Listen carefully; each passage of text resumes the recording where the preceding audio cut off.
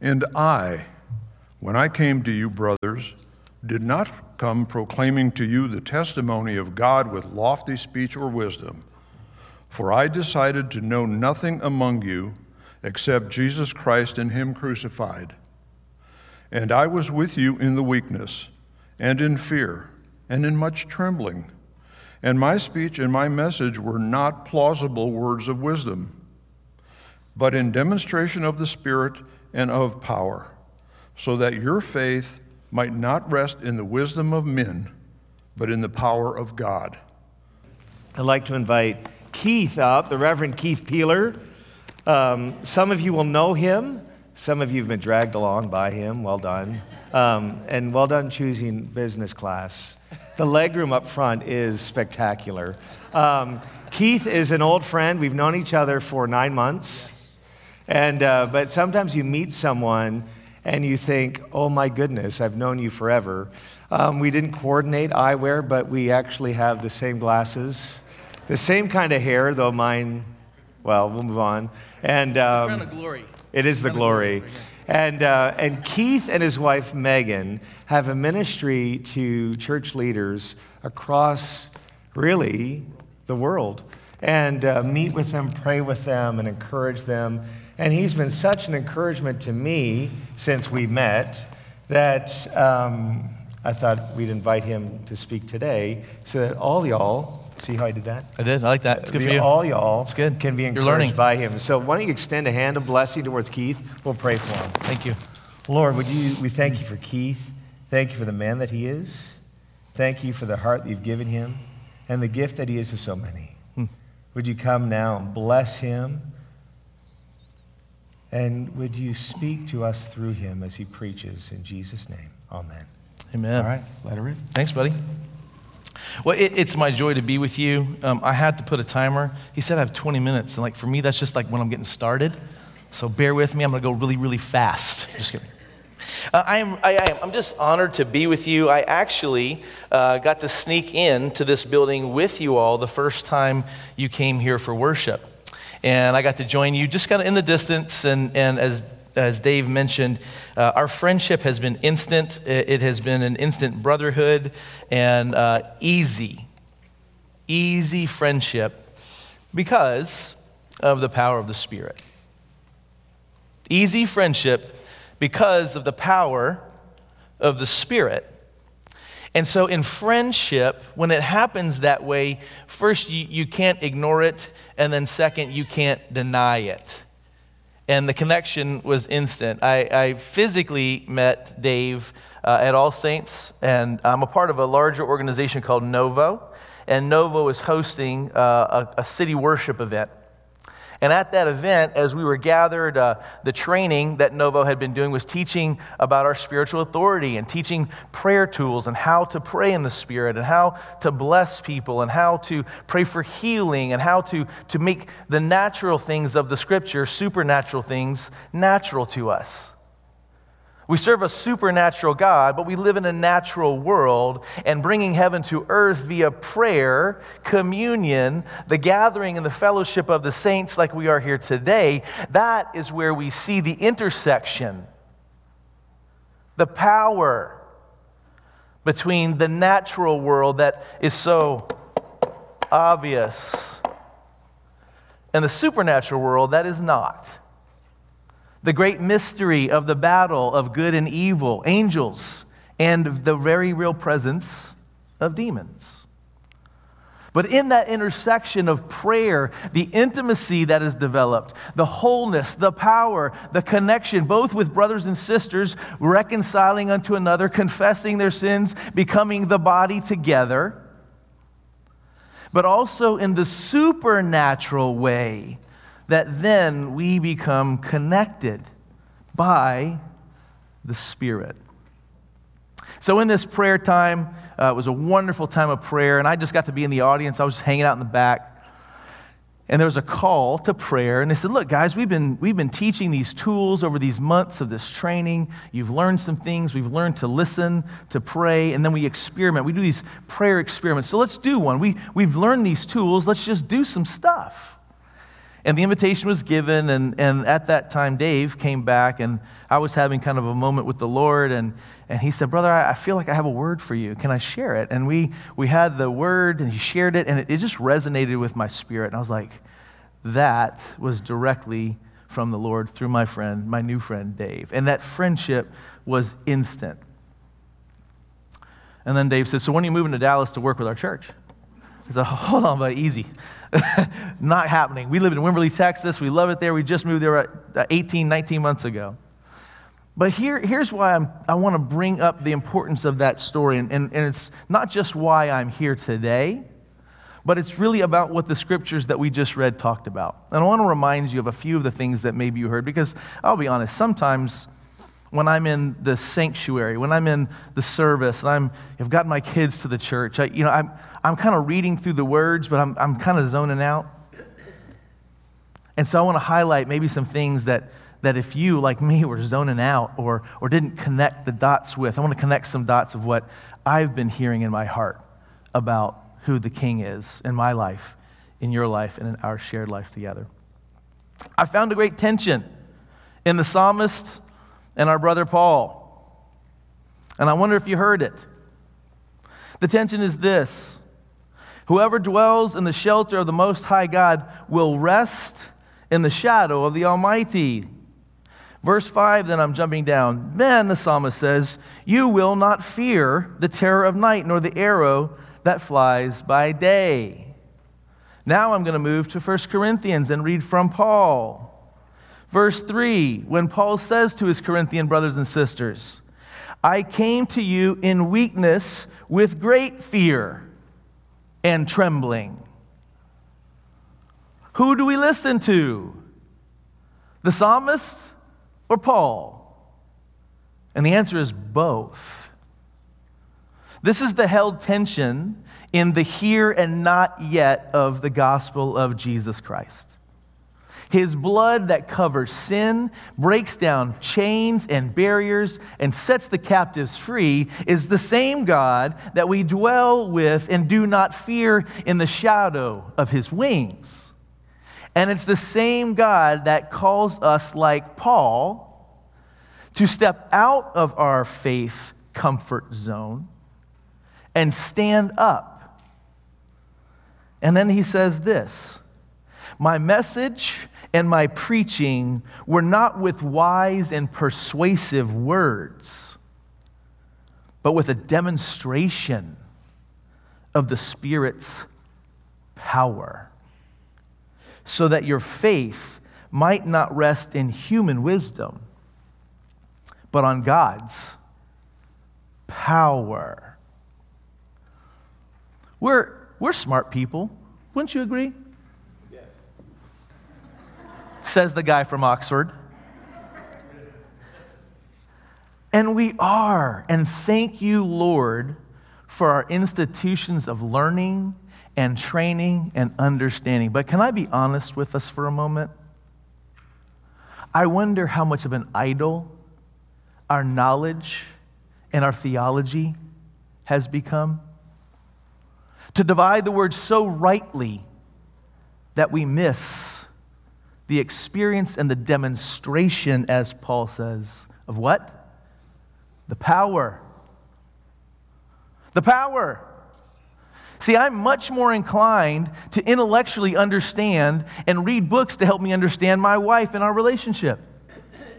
I heard someone mention the Strengths Finder as I was coming in. We love to read things, to learn things about each other so that we can understand, to think rightly, to take the gospel and its message and apply it in the right contextual way, in the right understanding of the theological precepts, and taking the historical understanding and the culture of its time and saying, what does that mean then for us now?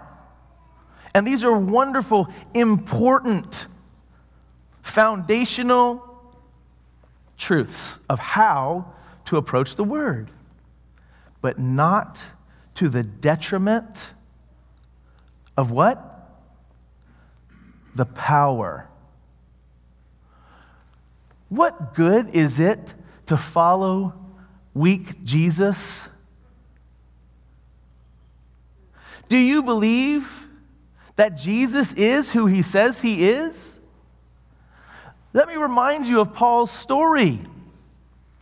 On the road to Damascus, then called Saul, killing Christians, obtaining from the religious leaders of the time the appropriate legal paperwork to kill the followers of the way, those that met and then followed Jesus.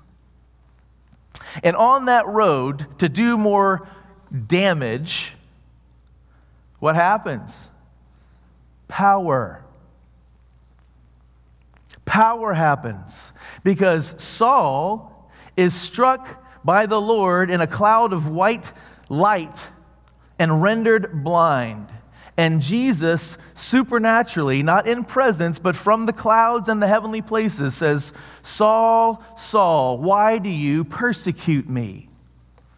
And then the man who is the most lethal to all Christians goes to a town where Ananias, who knows exactly who he is, the Lord visits supernaturally and says, "Go and meet this man." Oh no, because I'm a man of reason. I know who that is. I know what it's going to cost. I know what might happen if I do what you ask me to do, Lord. Paraphrasing, adding some story to this, obviously. But out of obedience, he does what the Lord asks him to do. Scales fall from Saul's eyes in power, transformation. I spent years, decades even, understanding Jesus, learning about my Father in heaven, reading texts about the Holy Spirit, but not experiencing power. Intellectual aerobics. Good stuff. Lots of Bible studies. When you have a problem, what do? We go to a Bible study. Because if we learn more, then certainly the more we learn, the more we understand, the more it's going to be real, right? No. Reading for understanding is not reading for relationship. And Paul very clearly says to us, "I came to you in weakness with great fear and trembling." Why? Because he experienced the power of the Most High King. When you are zapped with power, anybody ever done some electrical at-home DIY? And that screwdriver, when the circuit isn't turned off and you didn't turn the right, and you don't do that again if it happens. Why? Because you experienced the power. And with fear and trembling, the next time you go to work on another socket, you go, all the circuits are going off. I am not touching that again. Why? Because you've had an experience with power. And if we're honest with ourselves, it's terrifying. And I don't mean the electricity from the wall.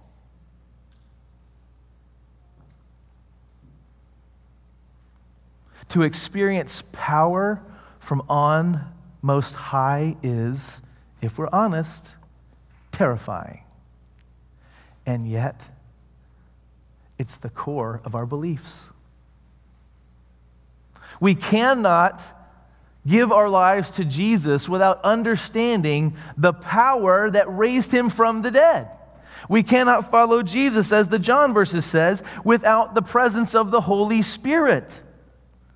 "I have much more to say to you," says John in chapter 16, verse 12, "than you can now bear. But when he, the Spirit of truth, comes, he will guide you in all the truth. He will not speak on his own. He will speak only what he hears, and he will tell you what is yet to come.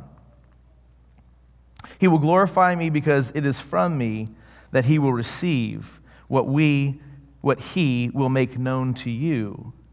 All that belongs to the Father is mine, Jesus says. That is why I said, the Spirit will receive from me, Jesus, and he will make it known to you. In your prayer life, and this is rhetorical, you don't have to answer out loud, I'm not trying to call anybody out, but let's just have a thoughtful moment. In your prayer life, do you, like Paul, expect power? Do you expect the presence of the Holy Spirit? Are you postured in a way that not theologically, but in the heart of your gut experience, like Paul says, not the wise words of some sermon and some good leader like my brother Dave? This guy's smart. But I want to challenge you guys. Don't let that get in the way of what he's trying to say to you. As this day is now upon us, and both Dave is accepting and you are receiving him, I want to challenge you.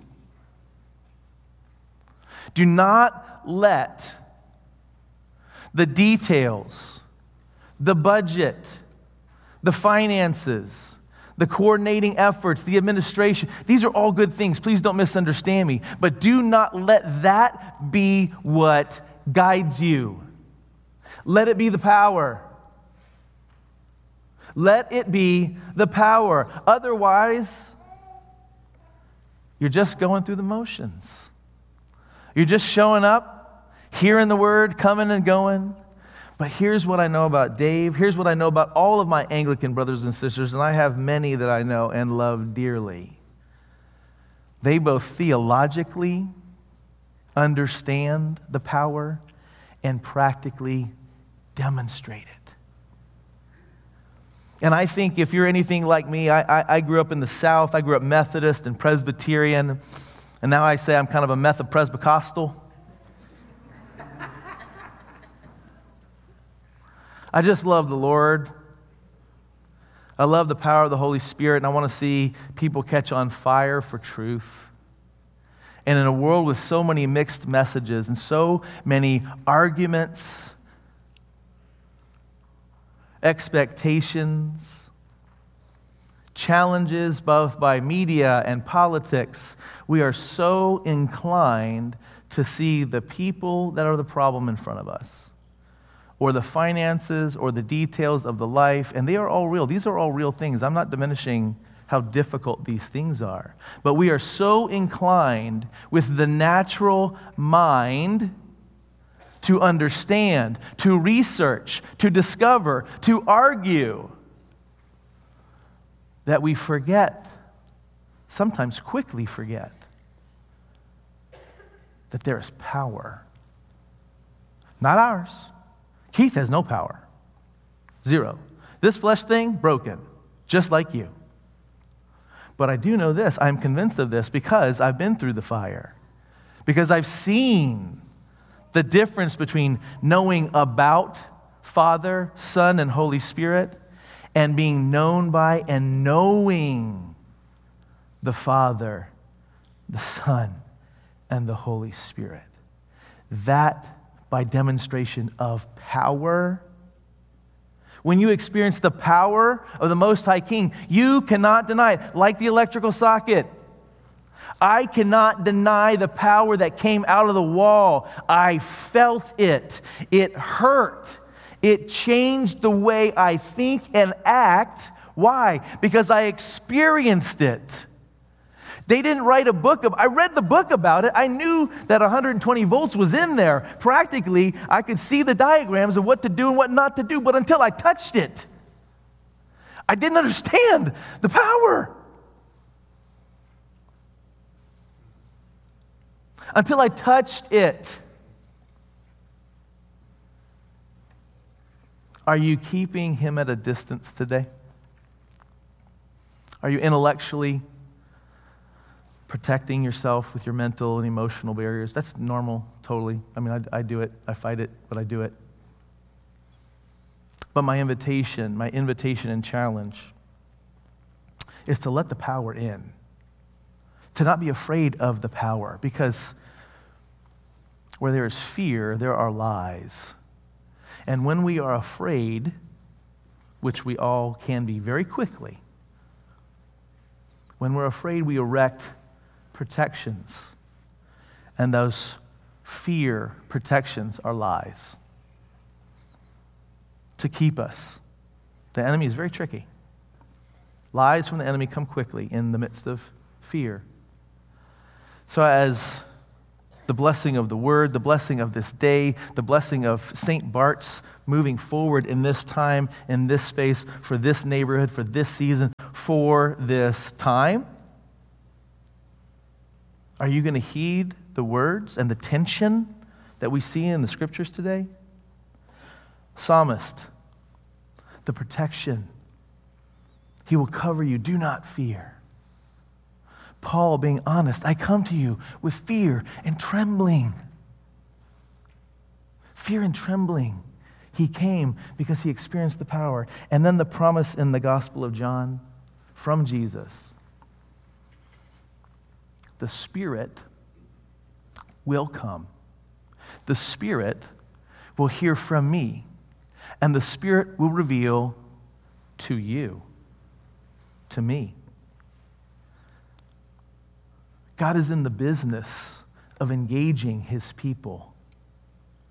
The power of the Holy Spirit is woven through Genesis to Revelation. Father, Son, Holy Spirit, weaving the tapestry of our stories, our history, our songs, our gospels, our wisdom literature, all of it is worthless without the power. Otherwise, intellectual aerobics. Brothers and sisters, I bless you in the name of Jesus. I bless you to have ears to hear and eyes to see, a heart to be open, and a mind to comprehend the fullness, the sanctity, the holiness, the righteousness of the power of the Spirit that will lead you. And I bless you in Jesus' name. Amen.